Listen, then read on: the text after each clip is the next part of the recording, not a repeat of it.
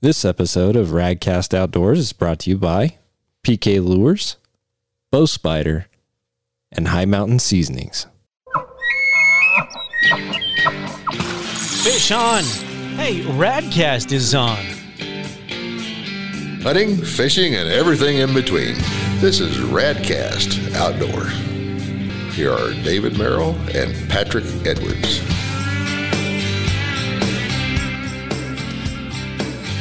Hello, everyone out there. We are coming to you from the Bow Spider studio and Bow Spider's headquarters here in wonderful Wyoming. It's a great evening. It's been a wonderful summer day. I'm glad to be back on the air. So we have today a guest you all know. Yeah. Hi, Patrick. Yeah, you might know me a little bit, but yeah, thanks for having me on, David. Well, we actually have a little Q&A session today. We've pulled a question off the interwebs from the Radcast Nation. So if you're listening to this podcast and don't know what Radcast Nation is, it is a private Facebook group. We get on there and share tips and tricks and events. So, when you get done with this podcast, if you feel inclined, come on over and ask for an invite. And Patrick and I, we're admins, so keep it clean, keep it nice, and keep it friendly. Yeah, it's kind of a fun group because you can talk about anything, hunting, fishing, and everything in between. And there's all kinds of different things that float around. And so we happen to have one that I know a little bit about today. So we're going to focus on it a little bit. Yeah, so, we'll just get into it. As far as before we get into it, how's the wing? The wing is doing a lot better. Can you reel? Yeah. Oh, yeah. Yeah, I went out and hammered some fish a couple of times here recently. The most recent was topwater largemouth bass. That was fun. Good. Got the Whopper Plopper, old Larry Dahlberg's creation, out there and hammered a few bass. That felt really good to do. And there's nothing better than watching a fish come up and smack a topwater. I don't care who you are. It's pretty fun to watch. I was sitting over a water tank in the desert last week, and a bull elk came in, and it was pretty neat right at morning to watch the sun hitting the tips of his antlers, and my heart got going pretty good. I would concur that when you're pulling a dry fly across the top of the lake, man, and a trout explodes, I can concur that gets you going pretty good. But I don't know. There's something about 1,000-pound critter staring you at 14 yards away and doesn't know you're there. It's either's fine. It just depends on the day. So getting back on the old fishing, and we'll go right to it. This came from our, Radcast Nation, Outdoor Nation podcast Facebook group. The question comes from a Mr. J. Irvin. He's a member and a listener and a local guy here, and he asked specifically, how can a person fish PK spoons? And yeah. Who else better to tell us about PK spoons than old Patrick Edwards? Yeah, I think it's kind of a fun thing to talk about. I have a long history with PK spoons, and it's just one of those really good questions. As soon as it was asked, I was like, wow, well, that's right up my alley because I've caught so many fish doing it and so many different species. I got excited and I told him we'll do it. So here we are doing today. it. We're going to cover everything PK spoons, right? Mm-hmm. And everything jigging spoons, and we're not really going to go species specific on type of fish, but just more how to fish, those spoons. I think, what would we call it? Liquid water and hard water? Yeah, there's a few different ways to go. So we'll get into that, but PK Lures is, you have that long history. So Sure. Give us some back history on PK. Yeah, so PK has been around a long time. Pat O'Grady, if you aren't familiar, go back to episode 4, I believe it is. We had Pat O'Grady on. And he talked about just the history of PK Lures, but I came on really when it started to take off in 2009. And what he needed was to get the website going, get the business going, and I had some skills and expertise in that area, so I was helping him with that. That sounds very familiar, Patrick. Yeah, it might be similar with Bow Spider, right? Yes. So I helped him out with that, but probably one of the cooler parts of my job was being able to take prototypes and test and go out and fish with Pat. Pat's an amazing fisherman, and anybody that's ever fished with him will concur that guy can put fish on the line, bring them in, just about as good as anybody in the industry. So I spent a lot of time watching Pat and how he fished. And then, of course, I went out and did my own experimentation, I guess you could say, with the different lures and different presentations. And I like the question because I was trying to think of how you could ineffectively fish spoons. And I mean, because jigging spoons and spoons in general can be used about 100 different ways. And so we'll talk about the main ones, but really it's one of the most effective lures ever made. The PK spoon in particular and the flutterfish. In Fisherman a few years ago, they did an article and they were talking about the top jigging spoons of all time. And the PK flutterfish and the PK spoon made the top 10. So you can't really go wrong with that when In Fisherman is talking about how great top 10 lures of all time. And you got to see that company, you helped build their first website, got to go out and, basically R&D and test some of these very first products. And now you kind of get to see, kind of the full life cycle of a company from birth to transition sale, right? And still see it continue to grow. So that's got to be kind of a notch, on your belt or a feather in your cap, right? It's just fun. I enjoy being a part of, anything that grows and becomes successful. I mean, it's just about seeing the product do well. It's kind of like with Bow Spider or with the PK Flutterfish. Either way, it's one of those things, once you use it or you see the application of it, and right away, this is a winner. And I brought Bow Spider to you when it was, I didn't have a website. So you knew about it before pretty much anybody. You were prototyping it. And, Pat, he's still every once in a while say, hey, why don't you try this out, and take it out to Boyce and see how it does, try it for this species, that species. And I think that's part of the fun for me about this. How does he receive it when you give him a report like, hey, yeah, Pat, that one just didn't do well, or the other way when you're like, hey man, can I get some of these from my tackle box? He's so even keeled about it. Like it doesn't really faze him. I'll say, hey, I didn't like this about it, or I like this about it. And he's like, okay, cool. And he's always tweaking. That guy, he's always taking something and working with it to try to make it the best possible thing it could be. So he's really good at taking the feedback. And definitely as an entrepreneur, that data, that feedback, that information, it's neither good or bad. It's information. It's what you do with it, right? But the more, because I definitely have some product testers, we'll call them, right? That, their opinion, I really do rely on that. If they give me the Siskel and Ebert 2 thumbs up, we're going forward to market and we're going to spend money. But if they, don't, I want to know why, and then we can go back and do some adjustments. So, well, let's get into it. What is a jigging spoon?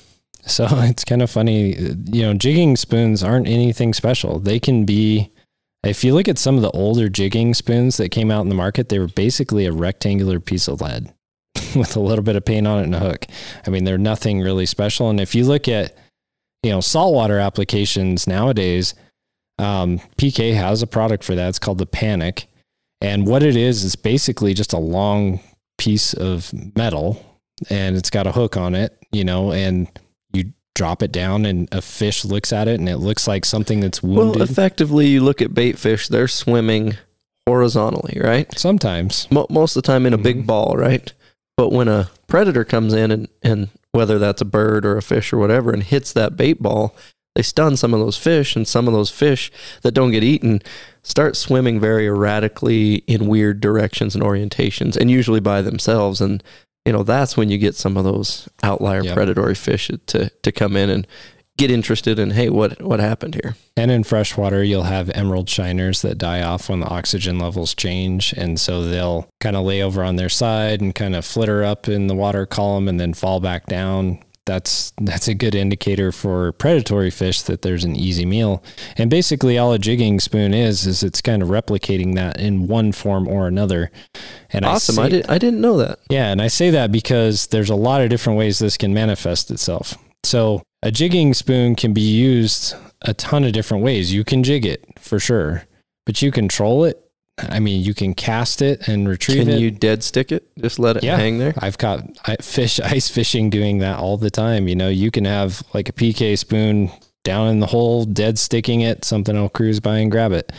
And they come in all kinds of different shapes and sizes. So it's kind of hard to list exactly what styles spoons are on the market. I can give you some of the best ones. Like you have flat and light spoons. So like a needle fish. I don't know if you've ever seen those.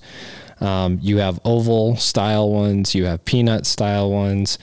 You have ones that are heavy on one side and not on the other, so that they have some crazy side-to-side action, which the PK spoon is one of those. You have some that are slightly curved, extreme curved, all kinds of different variations. Some of them have rattle chambers nowadays. Some have clackers that bang against the side. I mean, so most of it is just to change the presentation to more mimic whatever is in the water column to eat. There's that, and there's also the mood of the fish. And so the mood of the fish is a critical piece. If you have fish that are super lethargic, you can use a fast action spoon like a PK spoon, and they may not even look at it. Whereas if you're using a flutter fish that falls really slowly, they may just hammer the snot out of it. So something maybe a little less erratic. Yep. Versus if the fish are active, they want that erratic motion. Yeah. So you really have to figure out what the fish is looking for and kind of what the bait is doing as well. Because if the bait's lethargic and you're out there using an erratic bait, you may not get, if the fish and the bait are lethargic, and you're mimicking a non-lethargic bait, they don't have the energy and they're like, yeah, it's too fast. Now there is a caveat to that, because if the fish are kind of full, say the walleye are in there feeding on emerald shiners and they're kind of full, you can have a slow presentation and they won't even go for it because they've already got food stuffed into their gullet. Well, think about Thanksgiving after your third meal and dessert, and some aunt walks by with, hey, there's one more piece of pie, and you look at it and you're like, meh. 2 weeks before, I'd snatch that up in a second. Right then, it's like, no, thank you. Well, but one of the things that you can do is you can use the predatory nature of the fish against them. So they could be full, and you could twitch that spoon by them, and they grab it just because it twitched by their face, and that instinct kicks in, and they go for it. So sometimes you go against that rule of thumb, and you have to kind of break outside of your box and be like, okay, I'm going to twitch this really fast. And that's worked for me before, where I'm fishing in an area where there's literally hundreds of thousands of emerald shiners. And if you twitch and work that lure quickly, gets those rainbow trout or those walleye or whatever it is, those predators just to come and smack it. Well, I know with like retrieving spinners, like I've got a lot of experience, blue foxes, right? Yep. If you just cast that out and just give it a straight, boring retrieve, depending on the mood of the fish, that can be very effective. But a lot of times if you give it just a little bit of some erratic, right?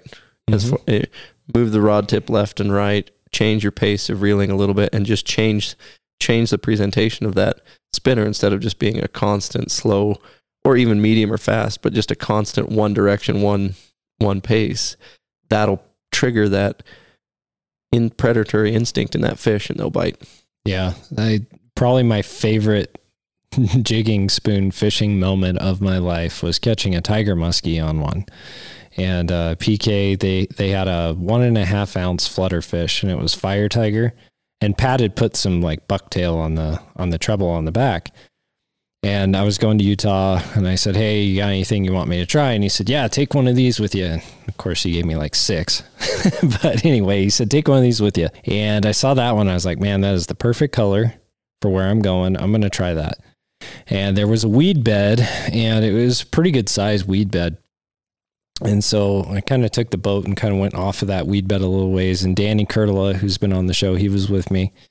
And I threw off the outside edge of that weed bed. It's kind of deep.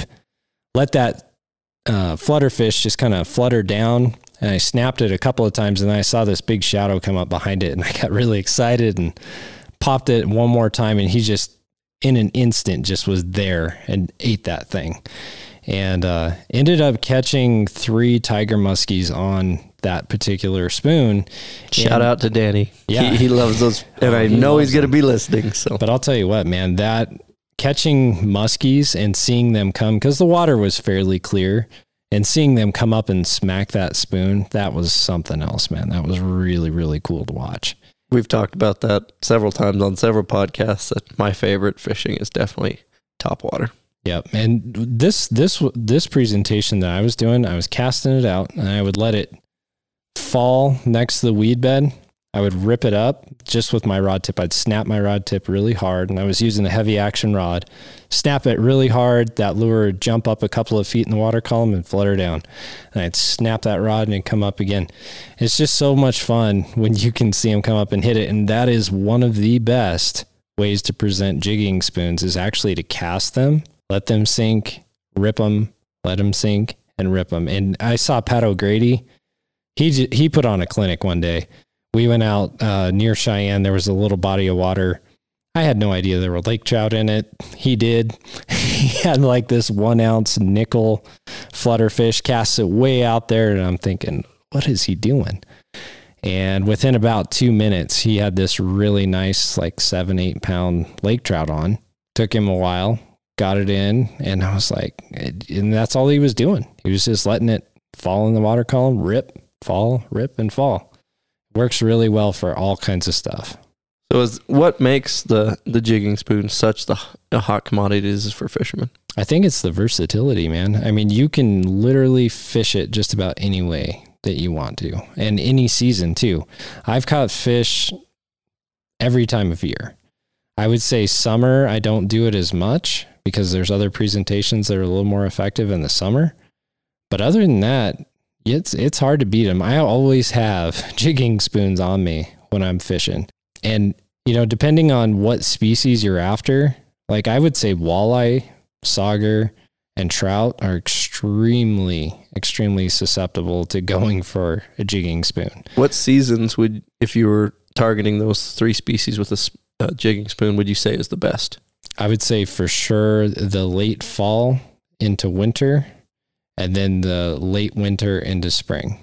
Those are the best times to use a jigging spoon. On and off the ice then, but yes, but right around break up and right around freeze. Yeah, so for Wyoming, I would say Wyoming, the Dakotas, this kind of area, Montana, you're probably looking at October, November, December, and then picking that up again February, March, April.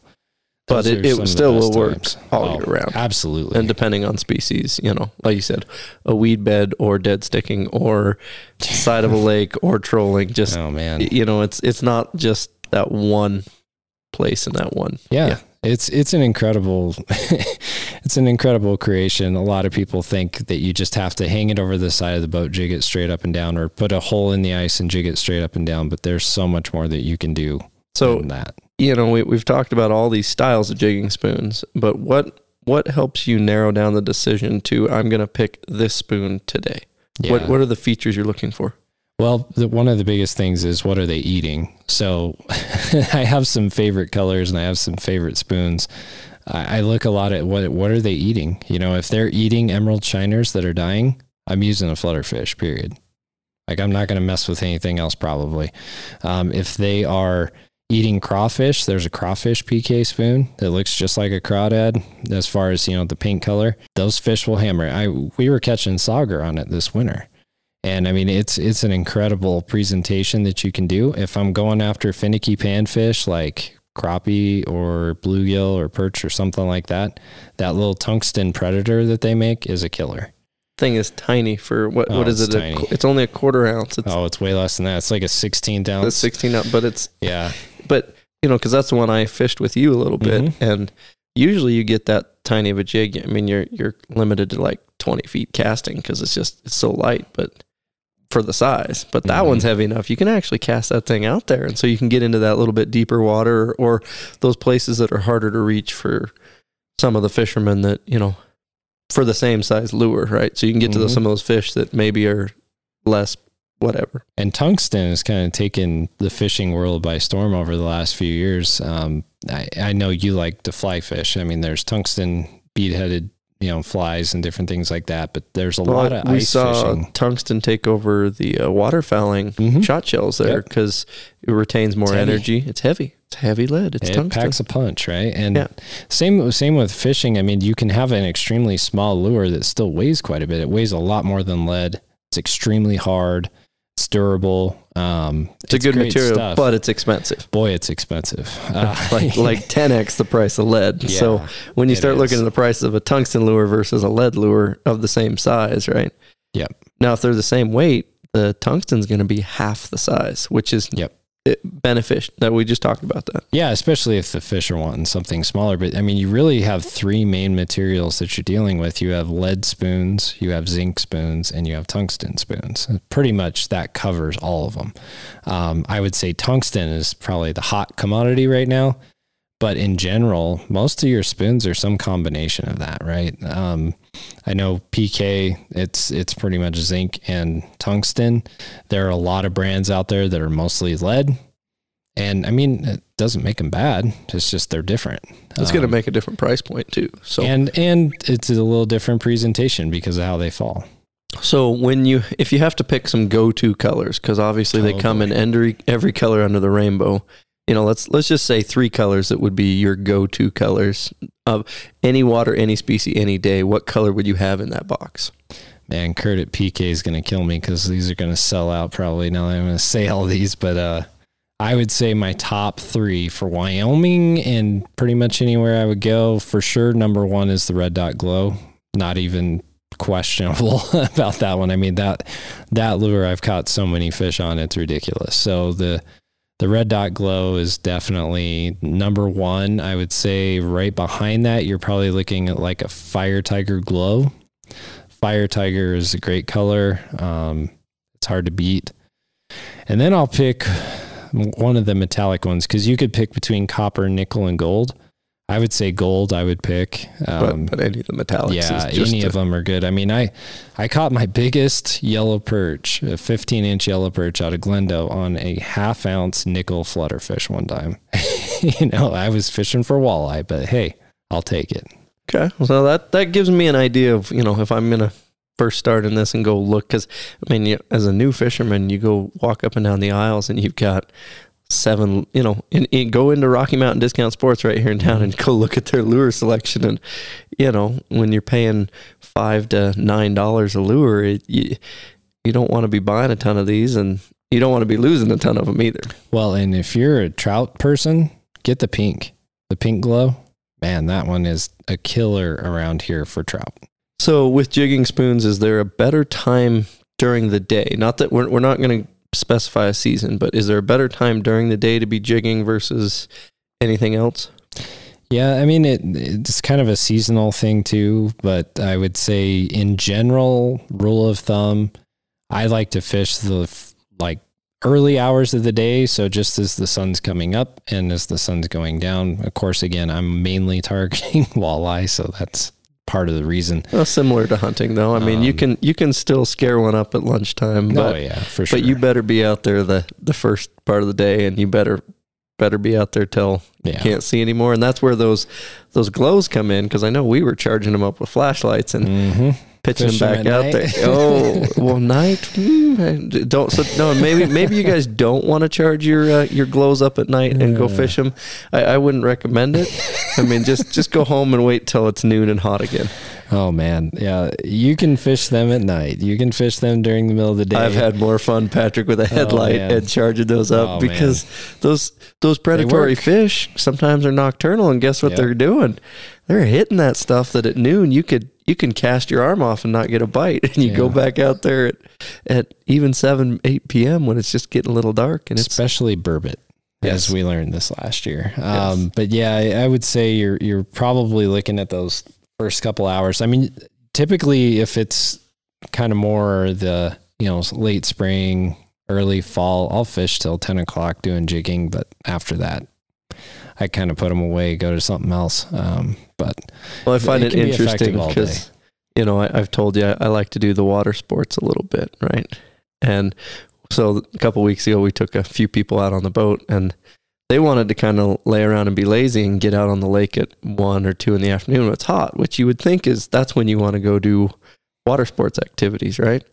Well, for a guy that likes to slalom ski, no, I want that glass smooth water. So from 7 to about 8:15, that's when David wants to be on the lake. The rest of the day, YouTubers can have it. You fishermen can have it. I'll come back tomorrow. So if you're out there trolling and you're enjoying your night, and here comes David ripping by in his powerboat slalom skiing, don't shoot me, please. I'll just give you the same warning I give all of them. Don't get too close because you'll regret it. So what fish have you caught on a spoon? Oh my gosh. well, I guess it's probably easier to say what I haven't caught, but I was thinking about that. I'm like, gosh, a little bit of everything. So walleye, sauger, northern pike, largemouth bass, smallmouth bass, white bass, bluegills, green sunfish, black and white crappie, perch, rainbow trout, brown trout, kokanee salmon, brookies, cutthroat, splake, tiger trout, lake trout, tiger muskie, grayling, whitefish, suckers, carp, pretty much everything. And I should have put channel catfish in there too. You can literally catch anything on these things. Channel cat surprised me on that list. Oh, channel cat, man. I will tell you, Pat O'Grady is a legend for catching huge channel cats out of Glendale Reservoir through the ice on spoons. That's the first time I'd ever seen that, and so, it's crazy. I don't want to pry too much, but I'm imagining you're fishing that spoon pretty close to the bottom then? Fishing down close to the bottom, and that crawfish color. Yep. It's a killer, man. I'm telling you, that is another one that, if you have a body of water with a bunch of crawfish in it and you don't have a crawfish PK spoon, you're screwing up. I mean, you really should have one. So for everybody out there listening, check your bodies of water. If they have crawfish, you should be fishing a crawfish lure. And I mean, you should have some for sure. A lot of people are like, well, I don't know that all the fish eat it. Yeah, trust me, they do. I mean, I've had yellow perch that are full of them that I've caught. Burbot, love them. Oh, I love them too. Oh, so do you know who else loves them? Who's that? My buddy Jim Zumbo. Yeah, Jim likes them a lot. He catches them all the time. Mud bugs are the closest you get to Dungeness crab. They're really good. And then walleye devour those things, and trout too. I mean, if you would be amazed at how many trout you can catch on a Rebel crawdad, that old little crankbait that you can buy at the store for like $4. You will catch trout, walleye, all kinds of stuff on that too. So is one of the best ways to figure out, what you should use is after you catch a fish, figure out what it's eating? Oh yeah. I mean, I always check the stomach. I always say you're not a real fisherman until you check the stomach contents of a fish. I mean, you really need to know what they're eating and kind of get an idea of what you might ought to be throwing. It makes a big difference for sure. So, I mean, I've done it once or twice on more of your trout species and found they're just chocked full of either mosquitoes or this fly or that, right? And I switched to that fly pattern because I worked really hard to get that first one. You don't work very hard anymore because they're just all of a sudden, if they're chocked full of that and you can mimic that food source, it's a no-brainer. I'm going to tell you a story that's going to blow your mind. Ready. So my buddy Seth, he's listening to this, I'm sure. He lives up in Idaho. Hi, Seth. Yeah, he caught this brook trout, and he sent me, I couldn't believe it. He sent me this photo, and he said, look at how many crappie are in the stomach of this brook trout. Now, brook trout are greedy. I will tell you that. They are greedy fish. He sends me this picture. There was something like 30 of these little tiny, they look like, I don't know, like quarter-sized or $50 sized crappie that were in this little brook trout. I mean, I don't remember how big it was, Seth. You'll have to tell me later, but it wasn't a huge brook trout. It wasn't 24-inch, but it wasn't a 6-inch. It was a brook trout. It was a brook trout. It was a nice one. It had hammered those things, and so it's like, man, they are greedy little stinkers. They'll eat anything they can fit in their mouths.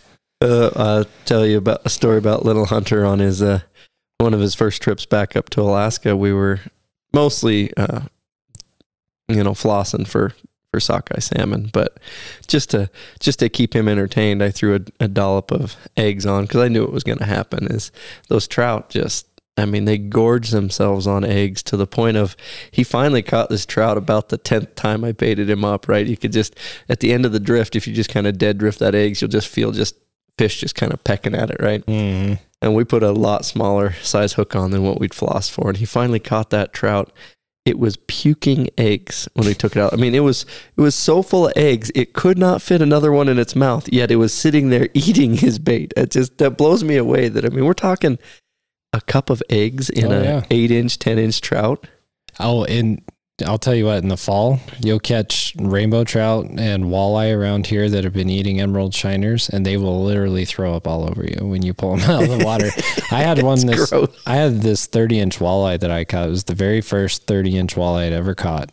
Picked him up out of the water, and he threw up like 4 or 5 crappie that were like 3 inches long. That's bait. Yeah. I was like, holy cow. And then, went and put him back in. I caught another fish a little while later, and it was like a mid 20-inch walleye, and it did the same thing. I mean, there were crappie up in there feeding, and the walleye were feeding on the crappie. So to pretty much a standard rig on a spoon, just for somebody who's rigging one up the first time, what else, how are you going to tie from the reel to the jig? What's in between? Yeah, that's a good question. So this one's a little bit tricky. So we're going to get into the details a little bit here. So it really depends on what you're doing. If you're fishing for, let's say you're ice fishing. Okay, you're going to want to use lighter line, probably a monofilament. Depending Why is it lighter line during ice fishing? Well, the water tends to be pretty clear, and you don't want the fish to see your line. That's one of the biggest things.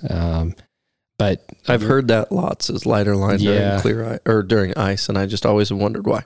And there are people that use fluorocarbon and lines that are a little bit harder to see. But one of the things that I do is between the lure and I go up about 1.5 feet, 2 feet, I'll put a swivel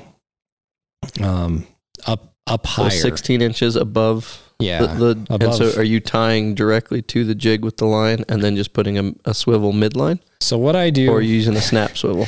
So what I'll do, I don't use a snap swivel. What I do is I put a snap to the lure itself, tie to the snap, and then I go up, 15, 18 inches, something like that, and put the swivel there.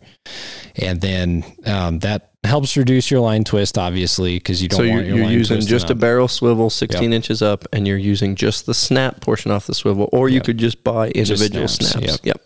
And so I have that attached. What happens with the snap, so if you've ever had a snap swivel, you'll notice that most of them have the kind of snap that kind of has a kink in, it's almost kind of diagonal, and then you got the really hard bend. So the lure, when it's hooked on that, it doesn't have as much action when you're vertically jigging. So I go with like a dual lock snap. That way it has more of a figure 8 snap. Yeah, it has a rounded edge so that lure can really pivot and have a lot of action to it.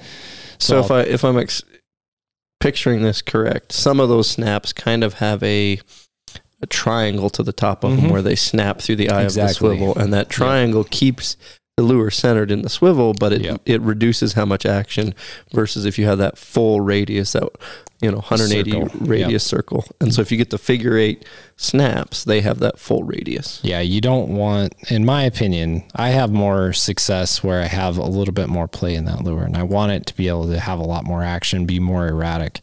And so that's how I'll tie up for a vertical presentation. Now, if I'm snap jigging, which is a very aggressive type presentation, I don't rig that way. I rig with heavier line, and I'm tying again to a snap, same kind of thing. I want it to have that action.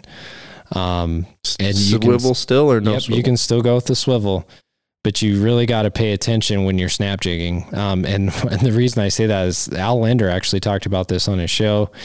You can lose a lot of fish snap jigging spoons because if you have braid and you are snapping that thing, there's no giving that line at all. And so if you hook a fish, you can tear it, especially trout. They have a really soft mouth. Tear it right out of their mouth, and you'll lose lots of fish. You'll get a lot of hits, but you won't land many of them. And so like this spring when I was doing it, I had 8-pound monofilament, which is about as high as I go around here. We don't have a whole lot that is going to make me worry, but I was using 8-pound monofilament, so it has some of that stretch to it. And I was using that catching 20 to 24 inch rainbow trout out on Boysen. And I was snap jigging the new rattle spoon that PK makes. And man, it was killer. It was a lot of fun. But, in general, that's how I rig them, just so that you don't get a lot of line twist. And you want to have as much action in that lure as you possibly can. So, I mean, just to go back on this, I don't think there's a right or wrong way to rig one of these, right?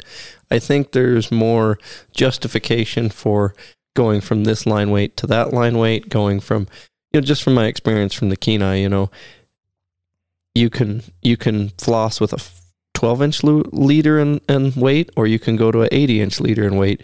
But somewhere in between those two is kind of the happy medium, the Goldilocks zone, right?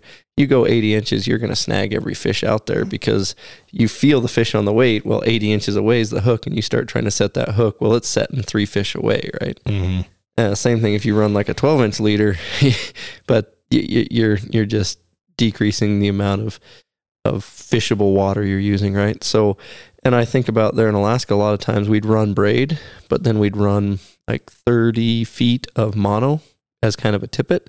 So you had that stretch, but then you could get into the braid. And the cool thing with braid, kind of running it as backing, quote unquote, like I think of fly fishing, because I've got, 60 feet or, I think 30 yards or whatever of floating line, and then you go to a braid, right? Because if you just went with floating line, like on my fly reel, I'm not going to get a whole lot of line on that reel. It's going to spool up and be full by switching between the two, right? But definitely you go to that braid. I mean, that's 100%. There's no give to that fish, and you can break them and lose them. And so, yeah, braid is a really great line. I use it for a lot of applications. However, I don't use it for snap jigging. I mean, if you're going to do it with snap jigging, you're going to lose a lot of fish. And that's some of the just pro tips that you can learn over time. Al brought that up, and I had been doing it wrong years ago. And I'm like, oh, well, that makes sense. Now I know why I ripped through so many fish, because I like the feel of braid. You can feel everything. If the fish is even close to it, you can feel it. But I'll tell you what, man, the monofilament for that is really good. You can also do like what you were saying. You can have, a uni knot, and you can put like 5 or 6 feet of either a heavier mono, or you can put a fluorocarbon leader on with a uni knot. That works fine. But again, it's a lot of it has to do with what is your presentation going to be. If it's going to be a violent snapping of the rod, you don't want to use braid. And you can also play with your drag tension from mono to braid and get, sure. If you're using strictly mono, you can go with a tighter drag because you've got some stretch in that line, right? If you're using strictly braid, you better lighten that drag up, because you're going to have those issues we talked about. You're solidly connected to that fish. So just justify how you're rigging it. And if it's not working, change it and ask, right? Yeah, if your drag's not set right, you're going to break your own heart. And any fisherman that has enough experience knows what I'm talking about. So if I'm bass fishing, down south, or let's say I'm muskie fishing up north, or I'm trout fishing somewhere here in the central states, what would you say for the jigging spoon? Just kind of wrap this up, and what's the overall thought there because that's 3 different types of water, 3 different distinct regions, right? Yeah, jigging spoons have their place. That's what I would say.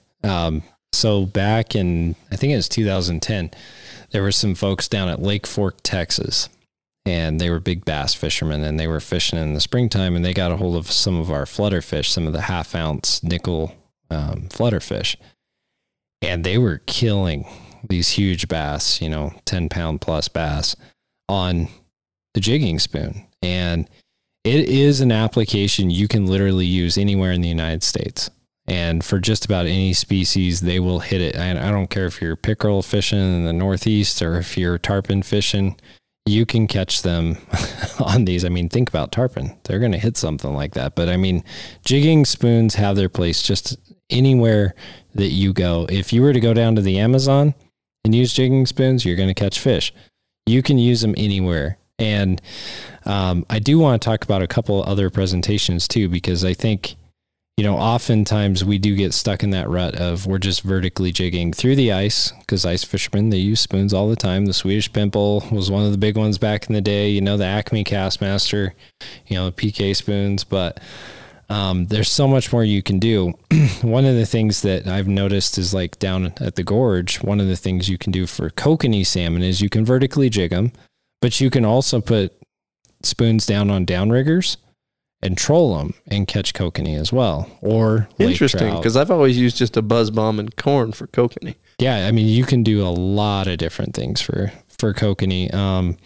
In fact, vertically jigging with jigging spoons right now for kokanee, you can smack the snot out of them. I mean, they are a really great presentation, and we've used that in the past. But trolling them with a dipsy diver, using downriggers. Are you still, when you're trolling them, are you still going to have that 16 inches of leader between the swivel and the snap? Or are you going to, because a lot of times, like when I'm running a Blue Fox, I just go from my main line to a swivel to the lure. Yeah. Just to make it easy to change from one to the next. I recommend that people have some kind of swivel system somewhere. Okay. You can buy the snap swivel that has the lock, the dual lock snap. And so that's what I would recommend. You can use that to troll it behind the boat. There are a lot of times on Boysen, David, where you can throw it back 100, 150 feet and just troll and catch big rainbows all day long. Troll about 2.5 miles an hour. You're going to catch fish. And so again, you can cast them from shore and snap them back. You can straight retrieve them back.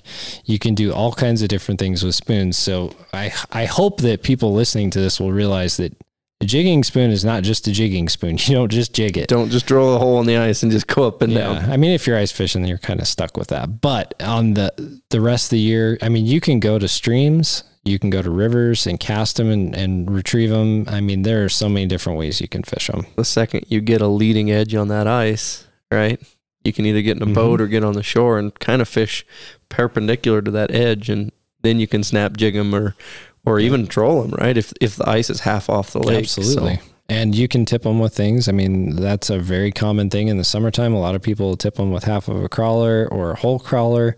You can tip them with minnow heads, full minnow if you want to. Now, when you say tip them, what do you mean by that? So basically running bait off of the treble hook behind it. So I'll tell you a story. This has been 10 years ago probably.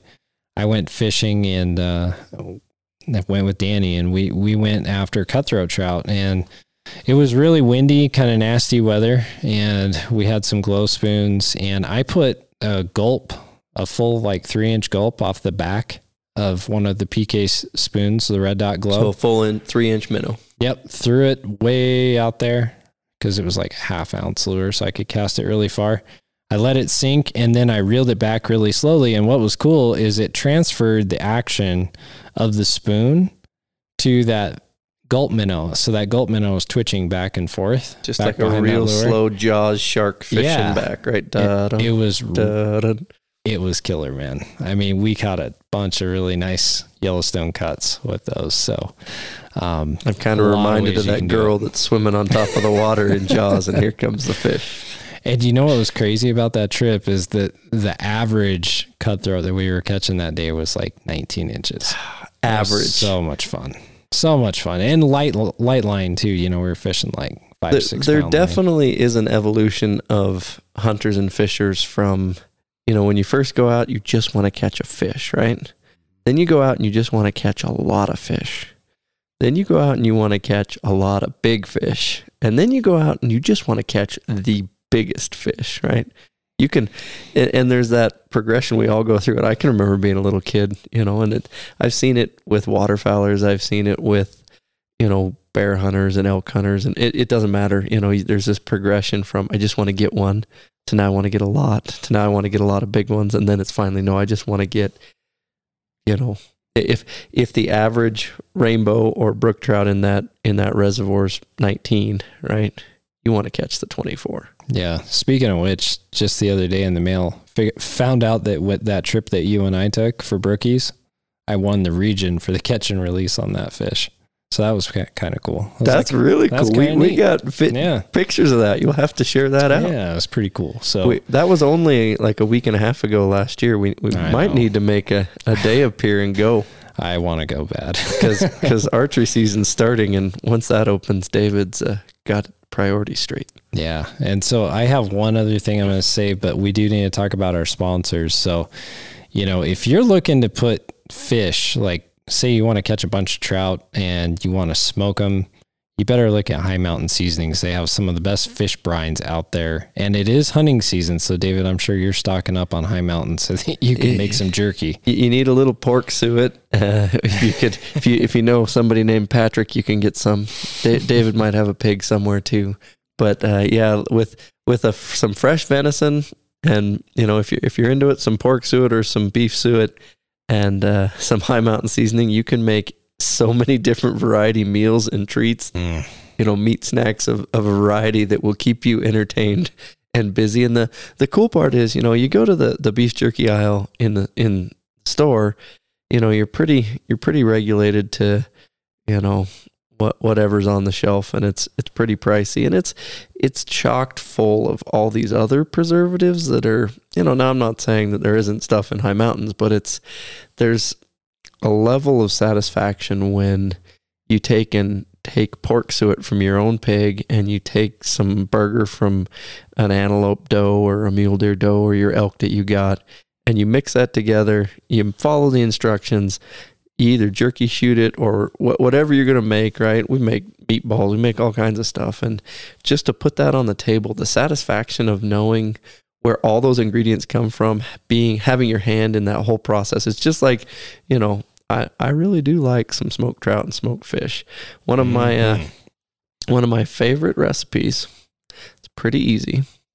You take 8 ounces of cream cheese, you take usually a pound of smoked salmon, and you can add some onions and some chives. Boy, you can just take the cream cheese and just the smoked salmon. This will work for trout. And you just flake up the trout, put it in a bowl. You just let the cream cheese sit out at room temperature, and you just mix it up with a fork or a spoon and put some Ritz crackers out. It's way too easy, and it's way too good.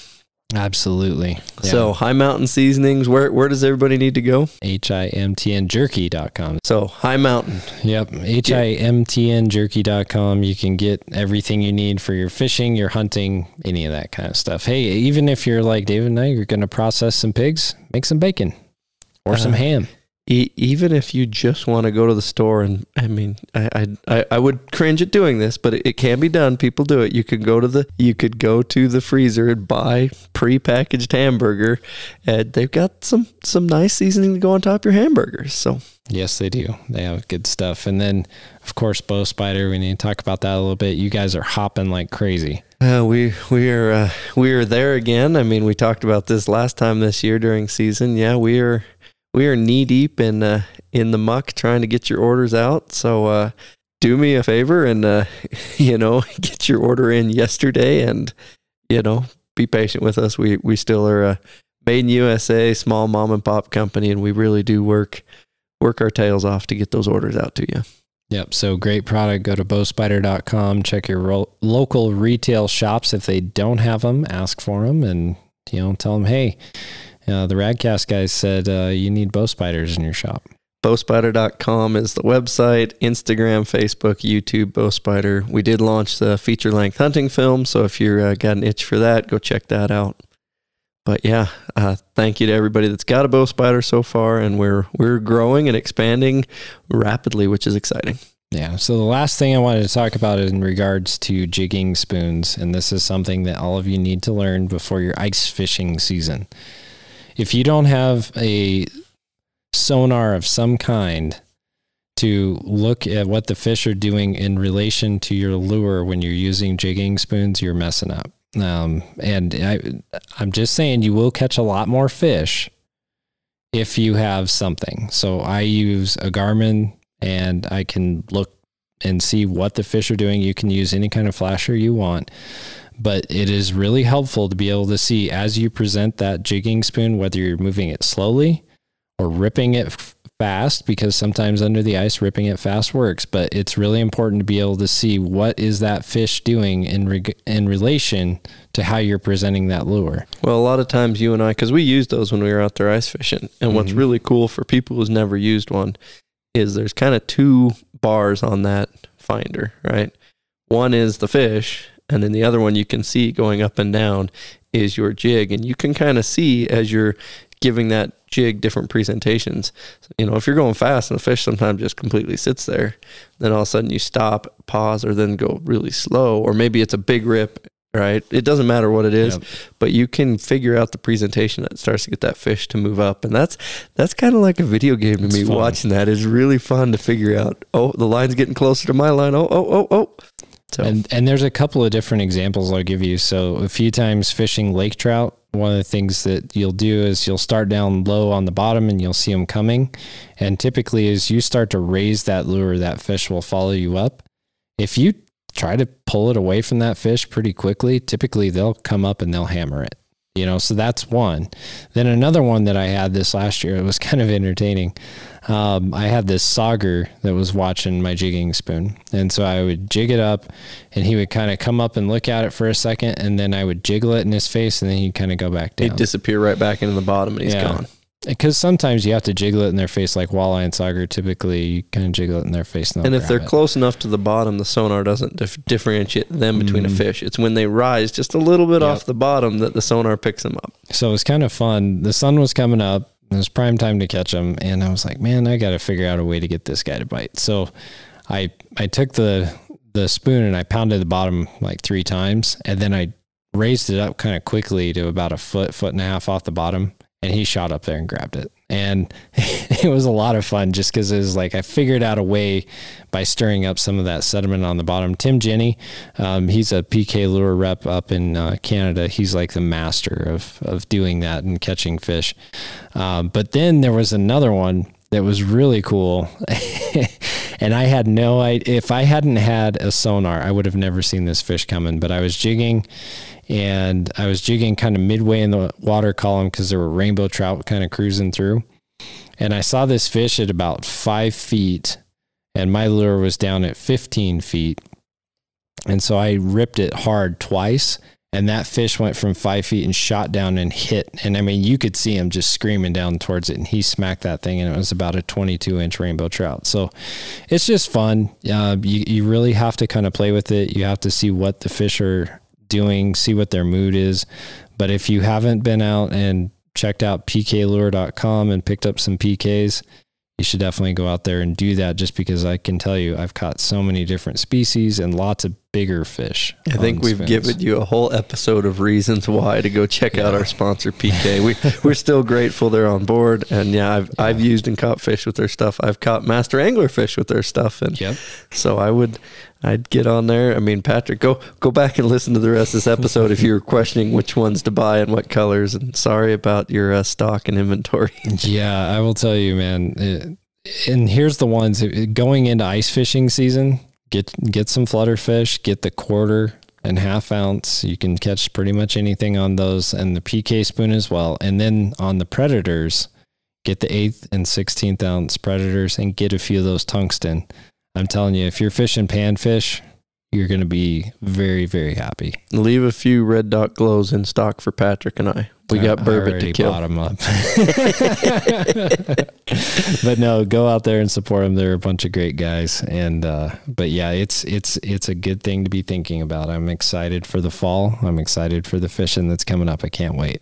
Yeah, because all us hunters will be in the mountains leaving those bodies of water alone. So it's kind of like your own little, sanctuary, right? Thank you. Yes. And I will be out there. That's for sure. All right, ladies and gentlemen, that wraps up another episode of Radcast Outdoors. See you on the next one. Yeah, go to radcastoutdoors.com for more content. And of course, like, subscribe, and share with your friends, because we couldn't do this without you.